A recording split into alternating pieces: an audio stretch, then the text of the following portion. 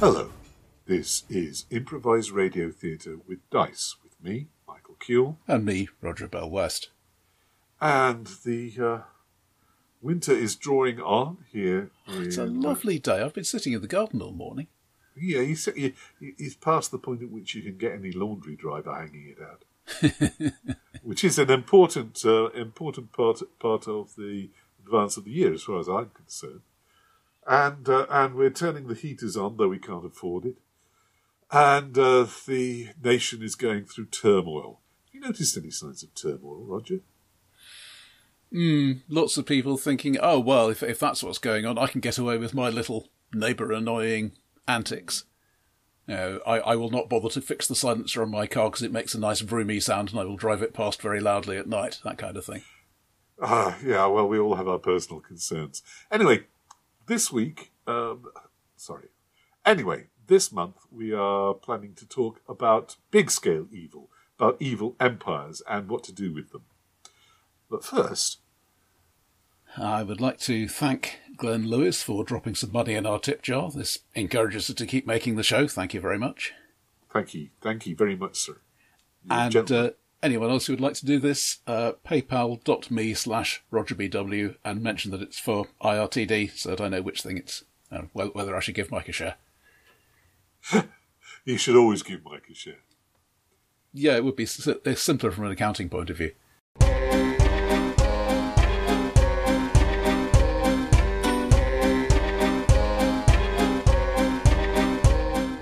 The nice people at the Bundle of Holding are pandering to our tastes this month, inasmuch as they, as part of their October horror festival, are putting forward both the core GURPS books that they have already featured earlier in the year, and the GURPS horror bundle, which is...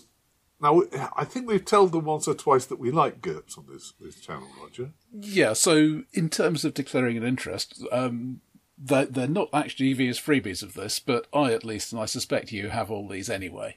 Yeah, we bought early and we bought often. And I certainly work for Steve Jackson Games, writing and other things, so I'm not any sort of neutral party in that sense. I mean, I like this stuff, but on the other hand, if I say I hate it, maybe eventually they will find out and decide to give me less work. So there's a possibility of bias there. Roger is transparently honest and sea green incorruptible, just like Robespierre. And look what happened to him.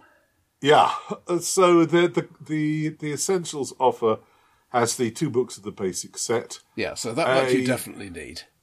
You cannot do without it. A template toolkit about how to build pre-gender character frameworks. Which I would say is jolly useful if that's what you want to do, but it is not a thing that a new GM needs. Not a new GM, no. But if you are going to create a world of your own, and especially if you're going to run it using the GURPS software, then I think that it would be very useful indeed. Adaptations is by a friend of the podcast, William Stoddard, and he's talking about how to adapt already existing literary and, by implication, game settings to the system. What you need to do. I think its biggest flaw is that, for reasons related to licensing or lack thereof, these are all old and out of copyright stories and settings, and the shape of stories has changed. Oh, I'm not sure about that, but and all right. If you want to adapt a new thing, you are going to be a bit more at sea than you really should be. I think some of the general advice about using the framework of TV shows as the basis for planning campaigns, which comes up in other works, is very applicable to GURPS. Yeah. There's also How to Be a GURPS GM. This is the one we like, isn't it? This is the one that I would absolutely recommend to any new GURPS GM. It is an unfortunate truth, and I think it is generally accepted even by GURPS fans, speaking as a GURPS fan, that the 4th edition basic set is not a great way to learn GURPS, because you have these several hundred pages of stuff, and the first thing you have to do when designing a campaign is decide which of that stuff you're not going to allow. Quite. Now, you can see how it got there. I mean, the compendium volumes for GURPS 3rd edition collected advantages and disadvantages and things from a lot of different individual world books, so that they could be all in one place and readily referenced. And it's like that, but it's a complete pain if you don't already know GURPS. True. The best way, as with all game systems, is get somebody who already knows it to teach it to you. How to Be a GURPS GM is a great exception to this. There is a lot of advice, both from the guy who wrote it, now sadly dead, and Sean Punch, the GURPS line editor, on here is how you can make those choices. Starting with the sort of campaign you want to run, you can then move to, okay, so I want to have these traits but not those traits. Here is the stuff I should talk about with the players before we even start, and so on. Yeah.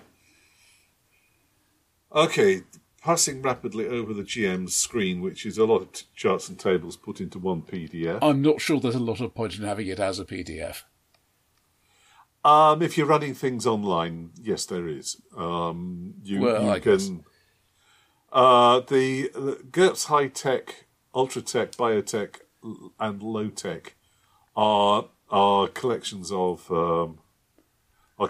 stuff for various periods and various settings. Yeah, I find Ultra Tech and High Tech, because the sort of games I run, pretty much indispensable. I have looked through Low Tech and Biotech, but I don't think I've ever actually used them.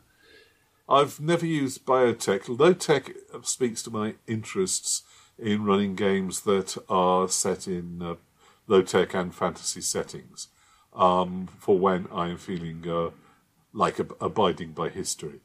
GURPS Mass Combat is perhaps over-detailed, but if you're going to involve your player characters in war, very useful means of resolving how battles turn out and how their player characters either survive or don't in them. Yeah, it's technically very well done. I'm not sure it's...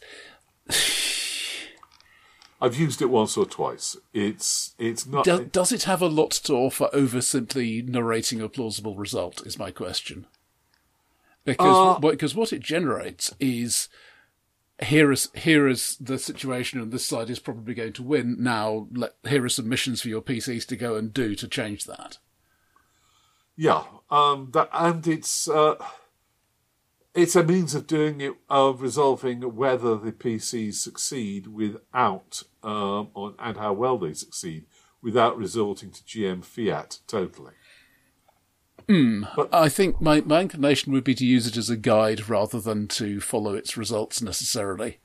I'm thinking of the flip a coin principle. The way to make a decision is to flip a coin, and if it comes down with one and you find yourself saying, oh, best of three, then you know what decision you wanted to make. True. All right, moving on to the actual topic of this of this month's offer, which is the material of GURPS of the GURPS horror genre. Yeah, which is really several separate chunks. These were not designed particularly to work together. No.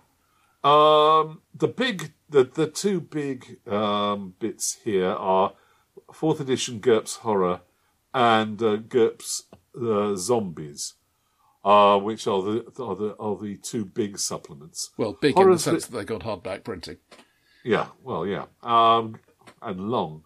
The GURPS Horror is a reworking of what Ken Hite wrote for 3rd edition, and it contains a lot of not only material about the meaning, the quotes, real meaning of various horror tropes, but also analysis of it's a work. It approaches being a work of critical analysis of that particular part of the role-playing genre, and I think it's well worth reading for any GM, and not just those who are interested in playing in horror. I particularly recommend Chapter 2, which is the one that breaks things down into, fear of the taint, fear of nature, fear of madness, fear of mutilation, and so on. Yeah. That I think is the greatest bit of it, and it's practically system neutral. It was originally something called Some Nightmares of Mine, I believe, and that material was incorporated to 3rd and now to 4th edition. Yeah, what has been split out of GURPS Horror for 3rd edition and is now separately here is the Madness Dossier. Yeah, which is a game of reality horror, really. Yeah. I find, happens. As in common with many things Ken Hite does, the ideas are great, but it leaves you completely at sea when it comes to actually coming up with what are you going to do this week. I have run it. I had a good time running it, but there is that proviso. Okay. As I was going on to say was zombies, which wasn't my cup of tea, mostly because the idea of hordes of unstoppable undead fails to thrill me somehow. I think I want my horror less absolute than the modern zombie genre. But if you want to do anything with any sort of Walking Dead, then this is the book for you. This is a good book because I have a special thanks to credit in it. I think it was for the what happens when you drive your car into a mob of zombies rules. Squish, splatter. Well, yeah, but the thing is, how many of them can you drive through before you stop? Yeah, which is fewer than many people think. Well, the stuff would get in the wheels, wouldn't it? In the works. Well, yeah, and mere momentum is a consideration, depending on how powerful the vehicle is. But in any case, it's generally good for hordes, but specifically for unthinking hordes. They don't necessarily have to be undead. And I have not used a lot of it, but I find it a jolly good thing to have available. Going along with that is Zombies Day 1, which I think had originally been planned to be part of this, but it's already a 160-page book. And it's essentially several zombie campaign examples. We also have a collection of Creatures of the Night horror bestiaries. Yeah, which were not designed with any particular plan in mind to interact with anything else, because this is GURPS. So, some of them might be suitable for whatever horror game you plan to run. Some of them might not. Modular is the word. A selection of from the Infinite World setting, alternate histories with a theme of horror and the unnatural. Some of which will appeal to you, some of which will not. That's another Ken Hite piece, incidentally. Yeah, and the Madness Dossier, which we've mentioned, and another almost as big a beast as zombies and horror itself is Monster Hunters. A setting, a system for playing people who are going out and hunting down evil things of the night on behalf of some greater agency or cause. Or not. Or not. This is like GURPS Dungeon Fantasy, like GURPS Action. It is essentially a set of choices that cause a particular flavour of campaign to emerge. Where I would disagree with it to some extent is it starts off with very powerful characters with quite a lot of supernatural oomph to them. Yeah. Or if not supernatural, at least inhumanly good. Which is not really to my taste, but if you wanted to tie it to a specific source, then there's the is it Monster Hunters Inc. book series? I can't remember for certain. it's not an officially licensed version of that, but it is certainly clearly inspired by, big guns, big magic against big greenly monsters. Yeah. What was the third edition supplement? The one with the alien on the cover, which also I think it's a descendant of that, and I can't remember what it was called. But it will. I'll have to look it up and put it in the show notes. But I think it's a descendant of that spiritually. When you set up our currently running Monster Hunter game, you gave us characters from Action, and that was more to your taste. Yes, I mean, those are still preternaturally good characters, but they're preternaturally good on a human level, as opposed to I am a witch or I am a construct that has escaped from its masters and now fights for good, or stuff like that. Yeah. I have run Monster Hunters. I ran a campaign based loosely in Florida, cinematic Florida, Cole Hyacin, Florida. Every Florida man story is true. And has a monster behind it. The foundational story for this was a thing I came across of a guy who had broken into somebody's house and when arrested said it was to get away from the dinosaurs. Yeah, instant adventure. I see. Yes. Well, somebody has to deal with this sort of event. What was I going to say? Something profound. I think we can say on the whole that this is something we like. If you are a GURPS GM already, then by all means, there may well be stuff in the horror offer that you can don't have and will find useful. And if you're not yet a GURPS GM, why not? The essentials are definitely where you need to start, and the horror will give you something to add to the mix and to get your teeth into. The other thing to consider is that this is quite a bit cheaper than normal retail, therefore, fairly good deal on that. These are both running until the 7th of November.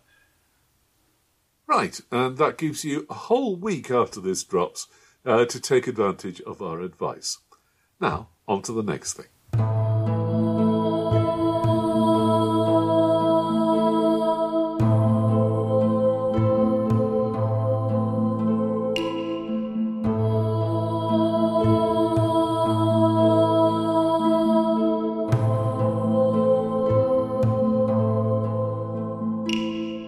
I am planning on, it's probably too strong a term, but contemplating running a continuation of a game which I may have mentioned online, my Lictors game, set in the world of GURPS, we're there again, GURPS Banestorm.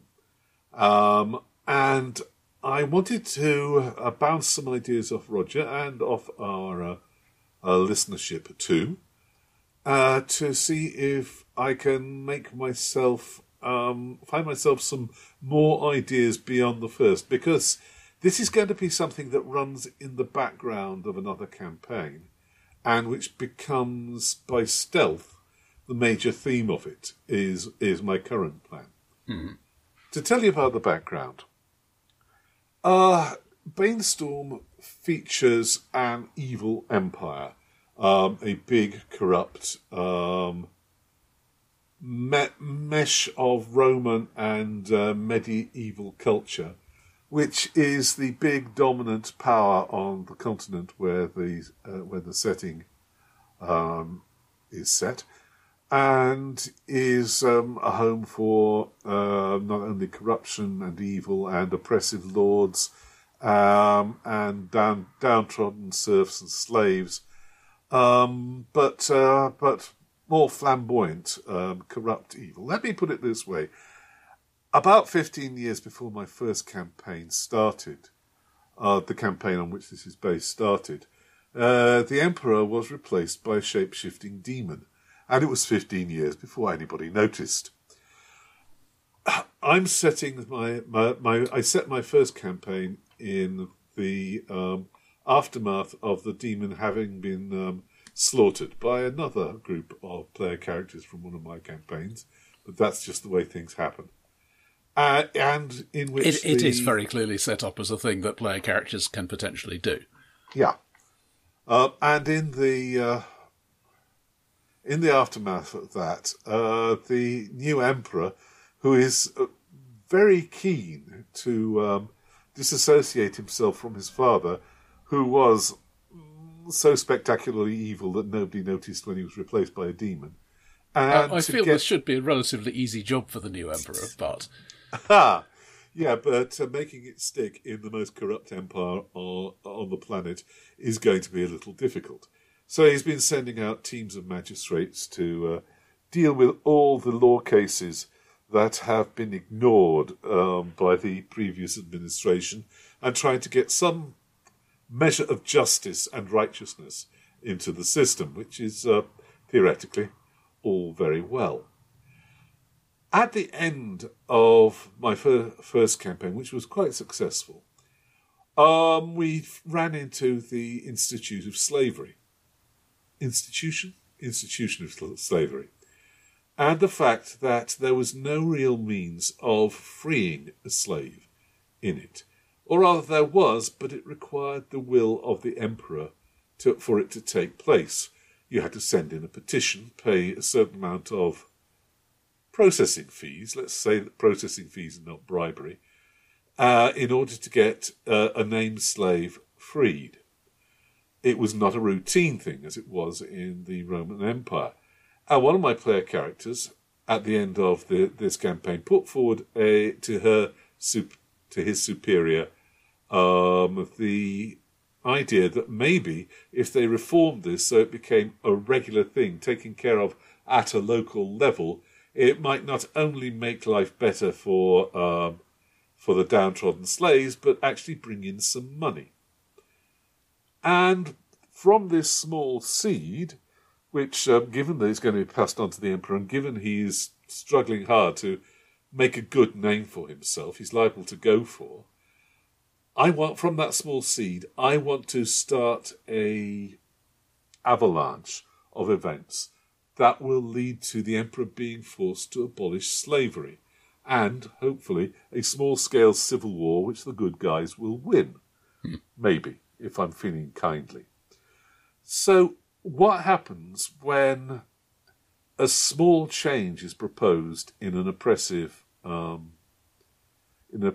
institution?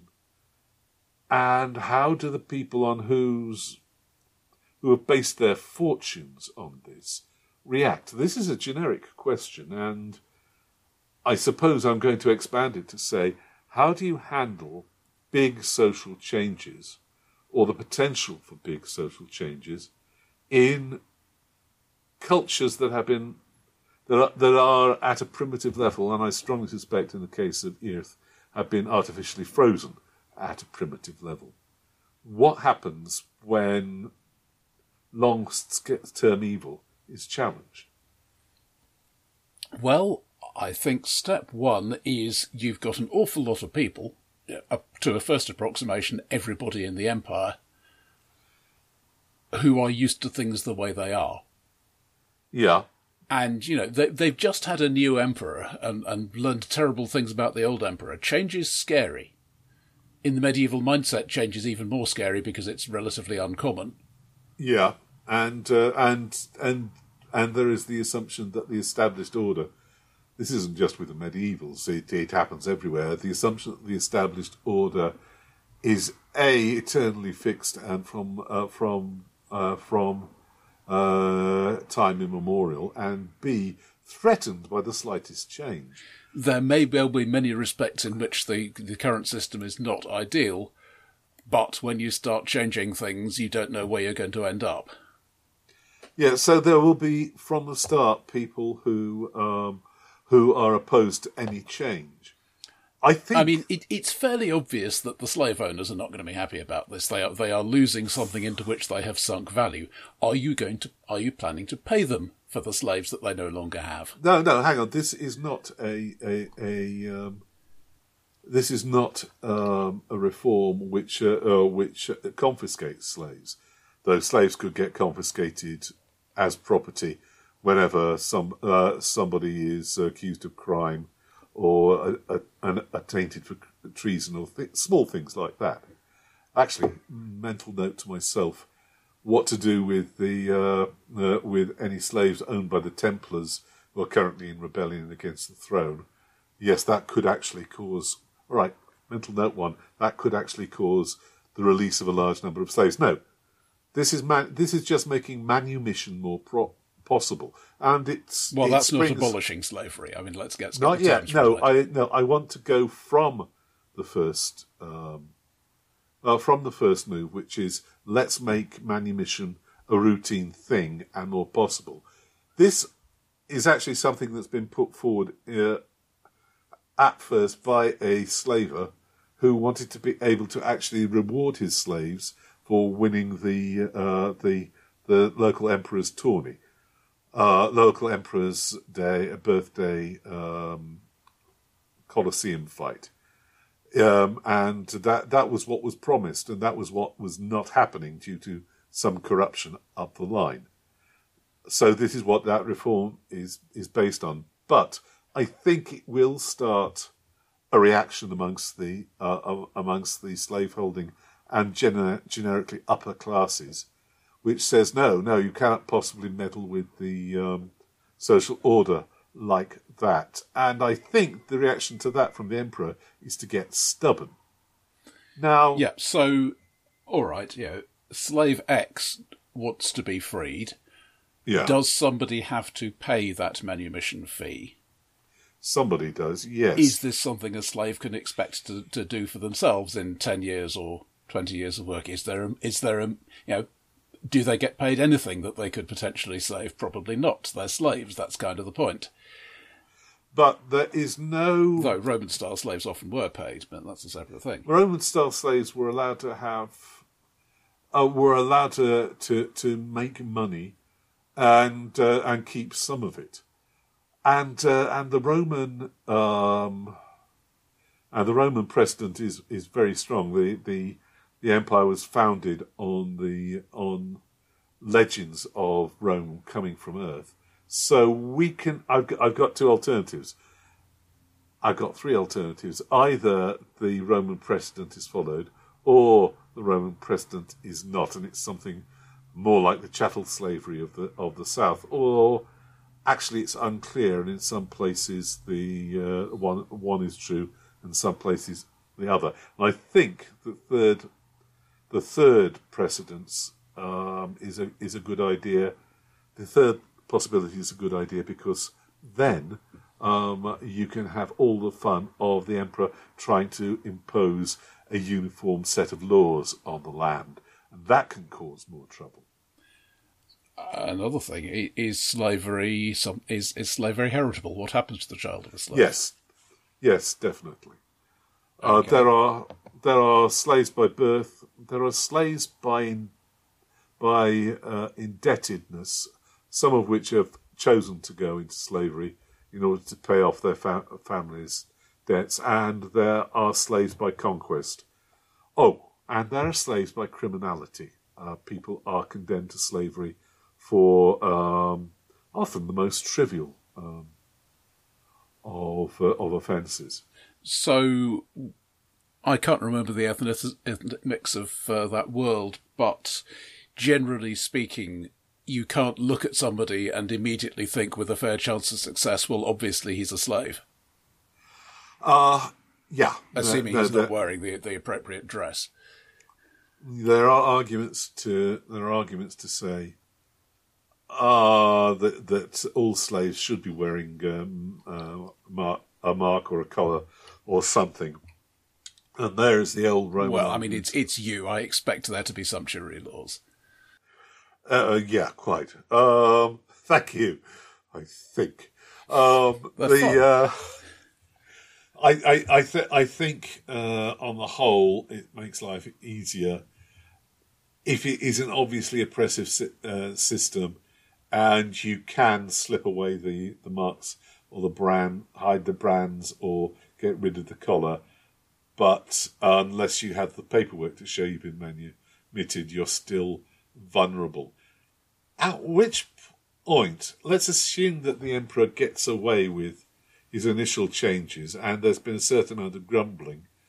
As I say, half of the church, well, maybe a third of the church, in the form of the Templar Order, are currently in rebellion against him.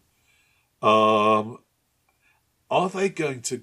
They've already dabbled in causing slave revolts purely for their own cunning plans. Are they likely to intervene at this point, and on whose side? Well, I mean, let's use a mildly Marxist consideration here, which I think has some validity, that traditional capitalism lets the bosses survive by pitting the poor against each other. You know, your enemy is not the factory owner, your enemy is those guys who are, and they are being told that their enemy is you. So you've got a bunch of people who, on the one hand, are not getting their board and lodging paid anymore, and who are looking. I mean, I assume you don't have a universal welfare system in something that's primitive. Very silly. So they are looking for places to live, places to eat. That is going to cause a certain amount of dwelling price inflation, possibly a building boom. Do you have anything approximating a democracy at any level? Because those are a whole bunch of new people. This is the evil empire. But even evil empires sometimes do. Even at the smallest level, you've got a bunch of people who can potentially be made into a mob. I would say that who weren't before because they were afraid of getting killed for being a revolting slave. Hang on, I think you're jumping a stage. There would be a stage of slaves start to be freed, and if I use the slaves if the emperor reacts to the continuing hostility of the Templars by freeing all of their slaves, then you've got some people who have no connection to any of the families or guilds or what have you, which actually have the money, and there's suddenly a swelling of the urban mobs in size and split into two, with the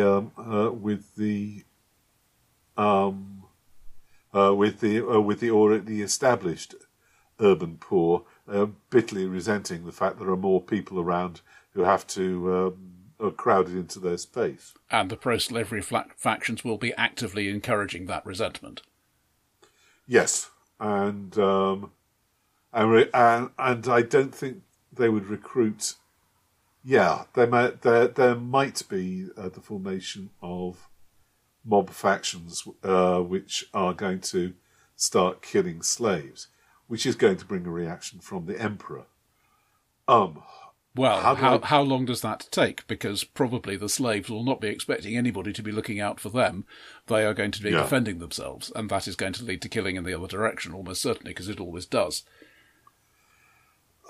I believe that some of the anti-slavery people have been corrupted by influences from Earth and may actually think in Marxist terms, or at least in Enlightenment, equal rights of all men terms, and that may get politically serious.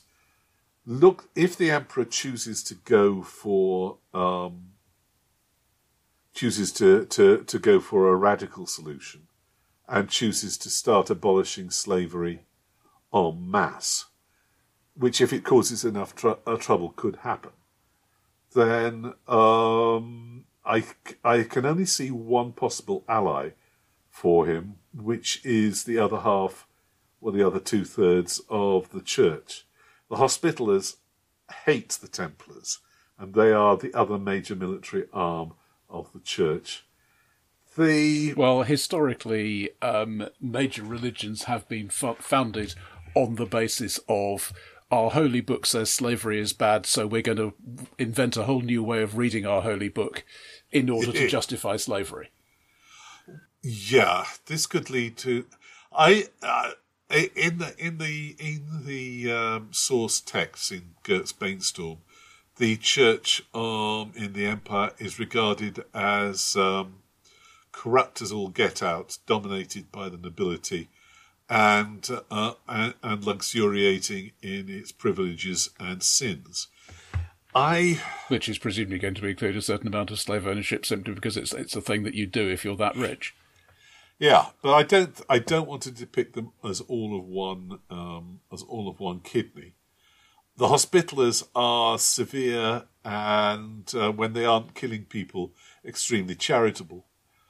I think they would be happy to end their slave holdings. And that would leave us with the church split neatly in two between the pro-slavery and the anti-slavery factions. I don't see very many factions which are morally opposed to slavery in the rest of the society. I'm not sure the good guys win in the. I think this heads directly towards civil war, and I'm not sure the good guys win. I would like the good guys to win. I'm that sort of person. There is certainly going to be a lot of economic turbulence because, on the one, presumably people are not just using slaves for working on their farms. They have some degree of hiring out a slave to do something for somebody else. There probably there would be agencies, a builder, whatever. Well, you contract my building firm to put up a building, and I use my slave labour to do that for you. Yeah, I can't do that anymore. I have to hire people. Yeah, my costs are not actually going to go up because slavery is monstrously inefficient. But in the short term, there is going to be disruption, and costs are going to be all over the place, and that applies to basically everything that has a substantial interaction with slaveholding, which I think is most of the imperial economy. They may well be too busy starving to have a civil war.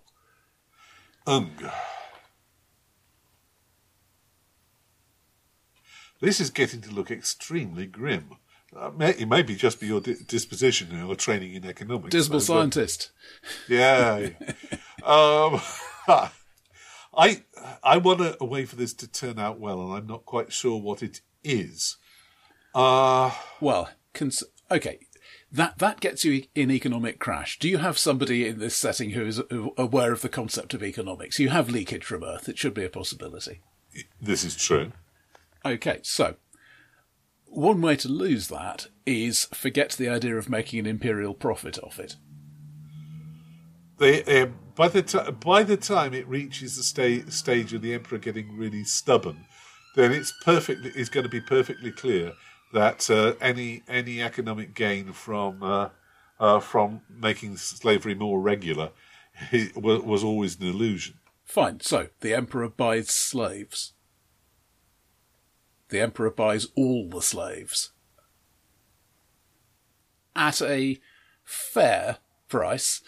That's fair when there is an imperial legion standing outside going, "Ahem, we think you ought to sign this, sir." Yes, for the good of the empire. Yes, I can see that happening.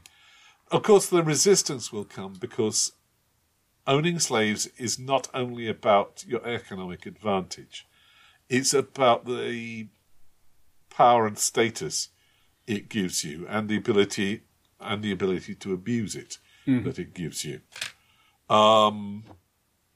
And it also, if we look at the precedent of the American South, it also gives even those free men who could possibly afford to own slaves a certain amount of boosted status because, at least they're not slaves.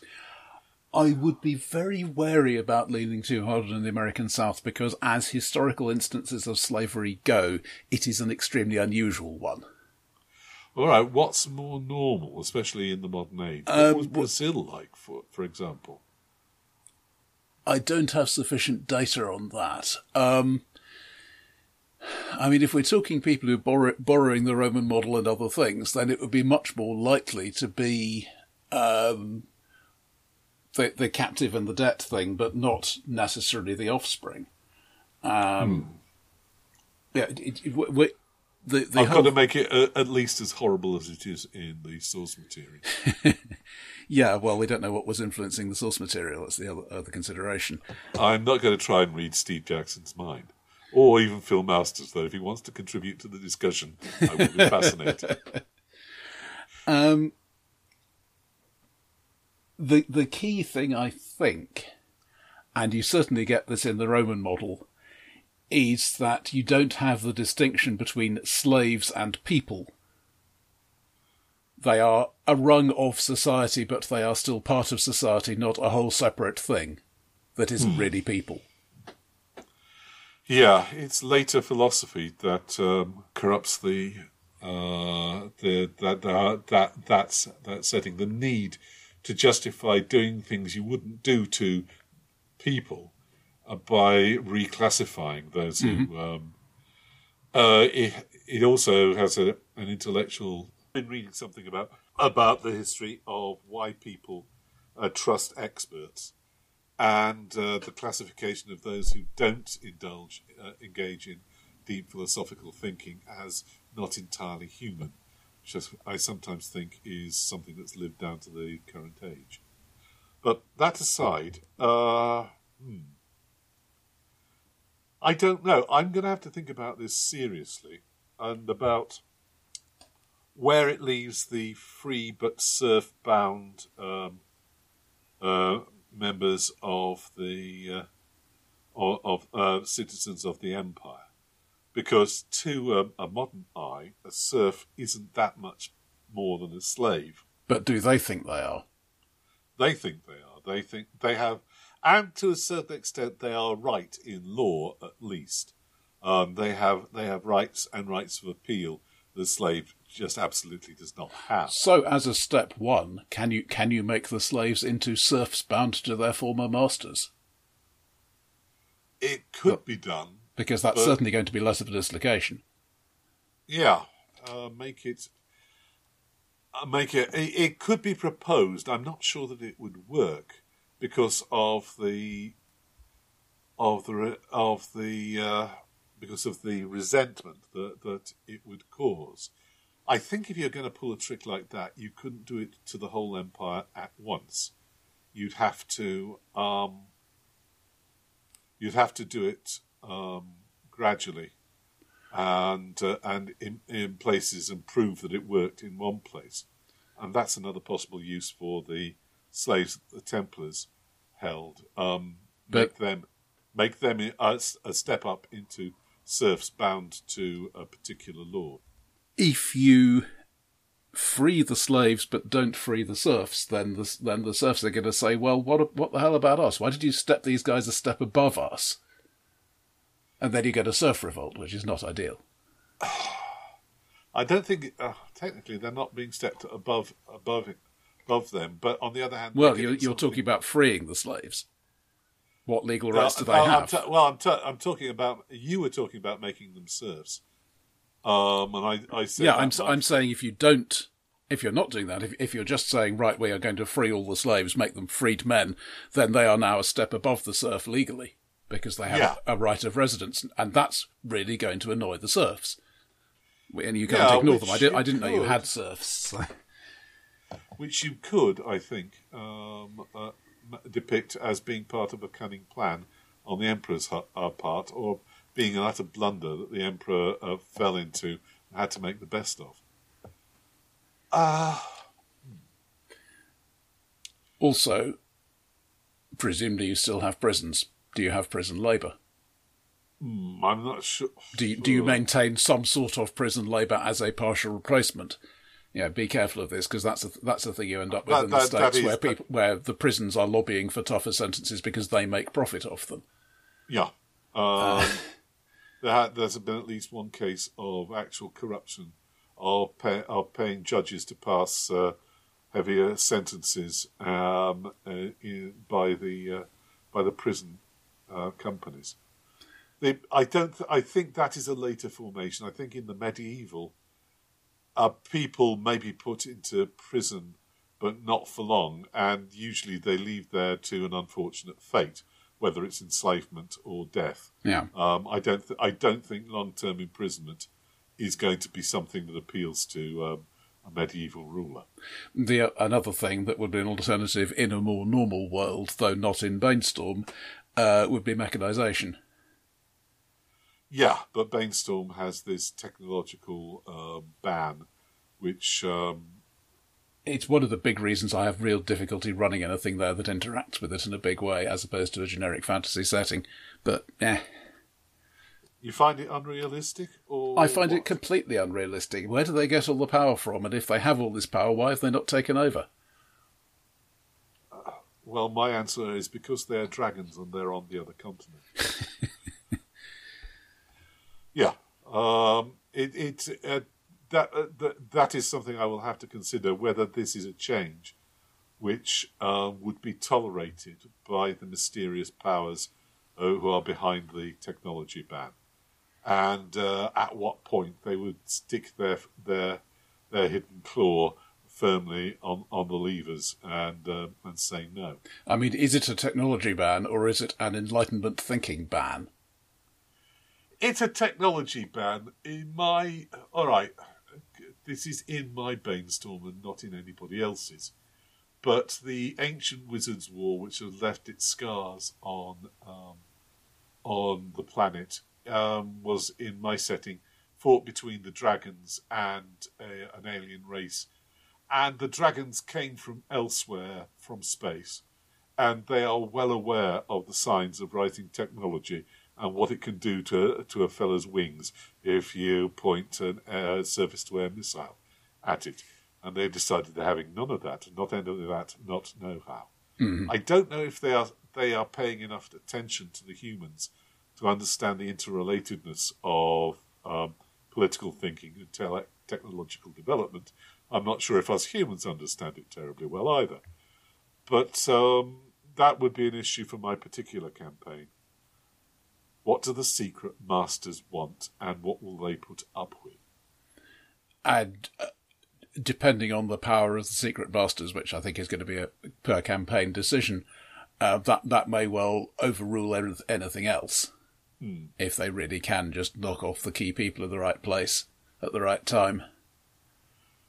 I'm fairly certain they can. I'm fairly certain that they have a bunch of nervous human acolytes who are trying to ensure that nothing goes out that might alarm the masters. In all this, I'm planning to have my player characters acting as agents for the magistracy again. And these issues are only going to come up in the background until some sort of final climax of the campaign happens, which forces them into the front of social change. At which point the Emperor will turn to the poor magistrate's minion who suggested the initial change and say, "Look, you see what you've got me into," which is utterly unfair. I'm looking forward to it. It is a traditional privilege of Empire. True. Is there something generic we can say about making big social changes in a fantastical or other setting? Well, the approach I would take in a generic sense is to work out who the factions are who will care about this. Yeah.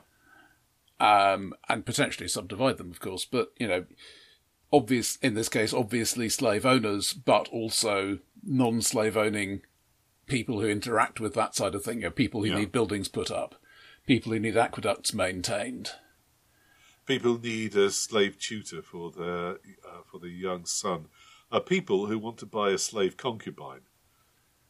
And for that matter, the slaves themselves, many of whom are potentially going to be quite happy to be free, but you are asking them to exchange a guaranteed bed and meals in return for no choice of work, for the freedom to starve. Yeah.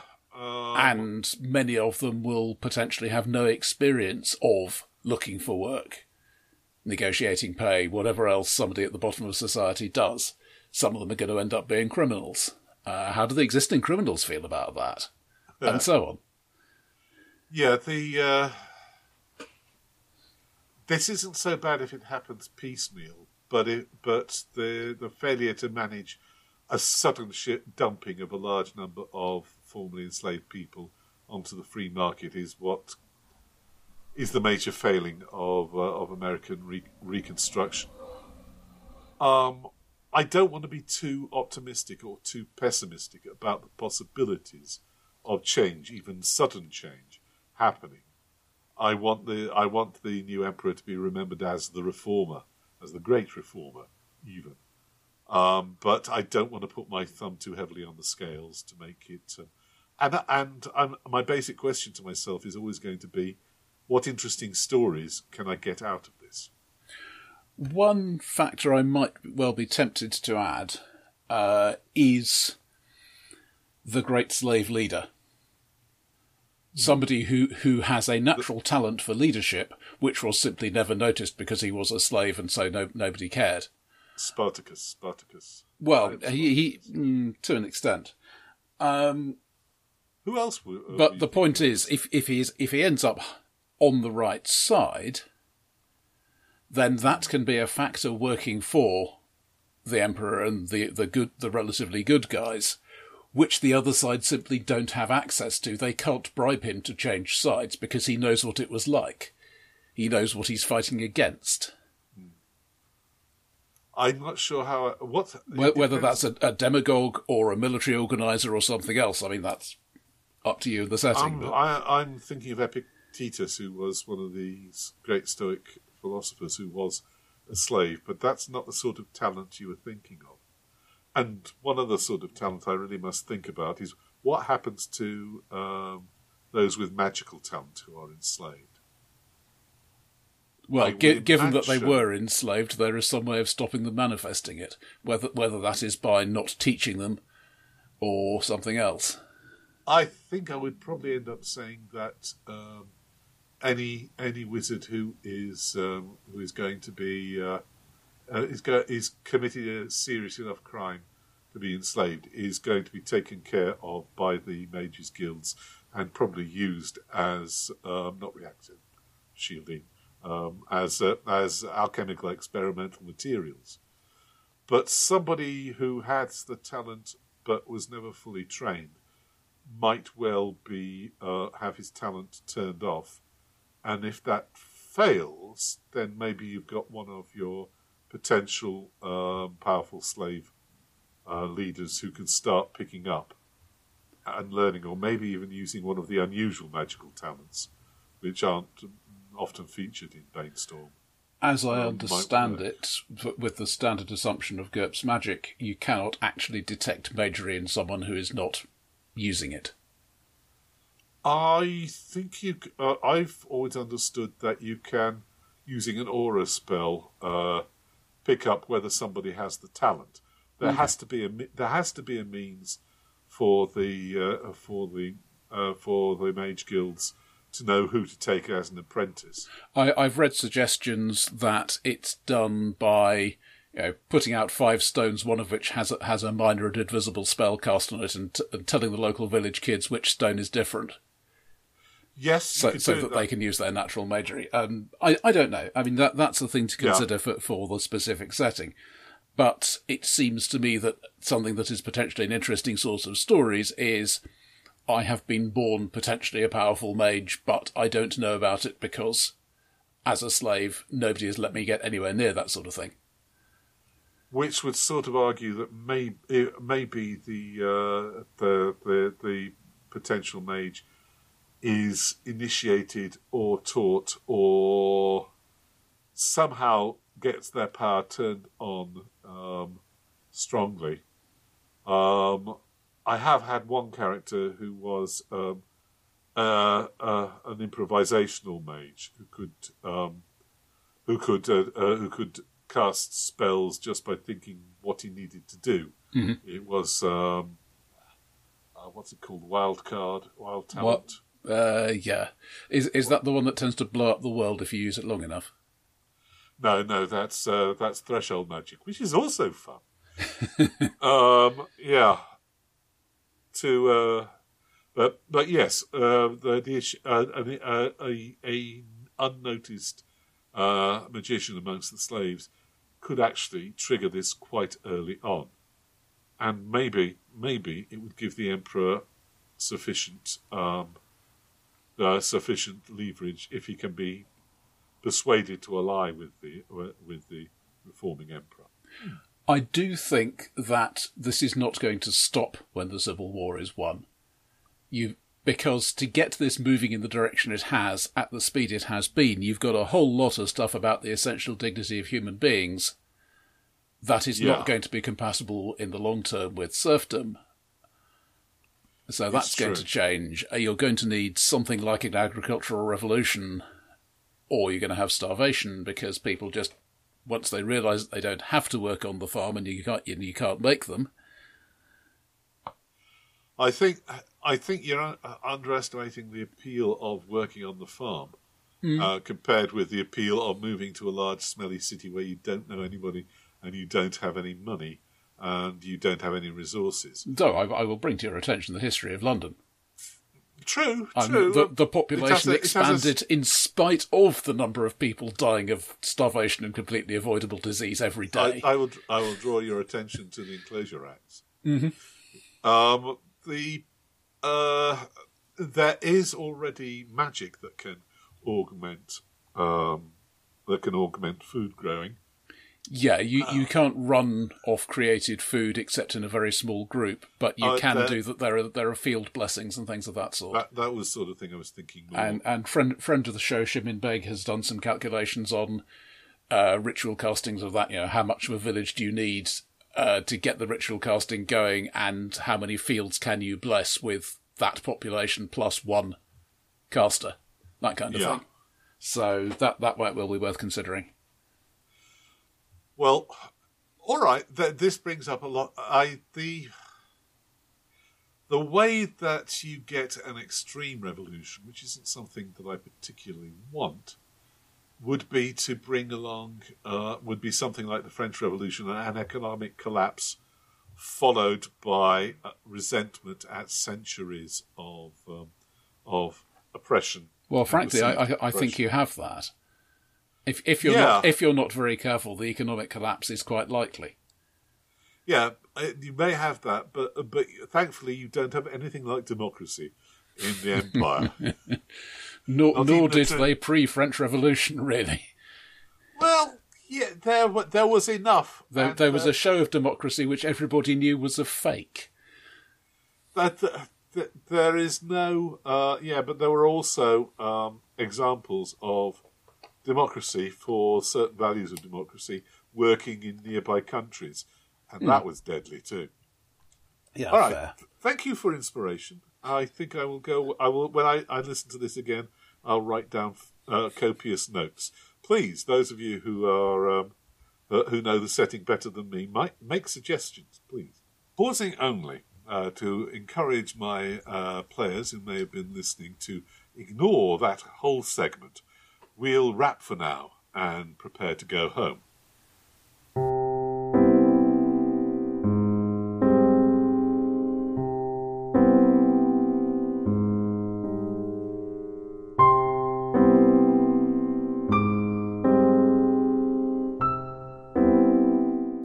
That was Improvised Radio Theatre with Dice. And if you wish to write to us concerning your experiences of overthrowing evil empires, or perhaps preventing the overthrow of evil empires, some of you... Either of these is easier if you are the Emperor. Noted, yes. Though you have to be a really clever Emperor. Anyway, if you want to write to us, you can reach us by... leave a message on the website or email podcast@tekeli.ly. And we'll be back again deeper and deeper into the winter next time.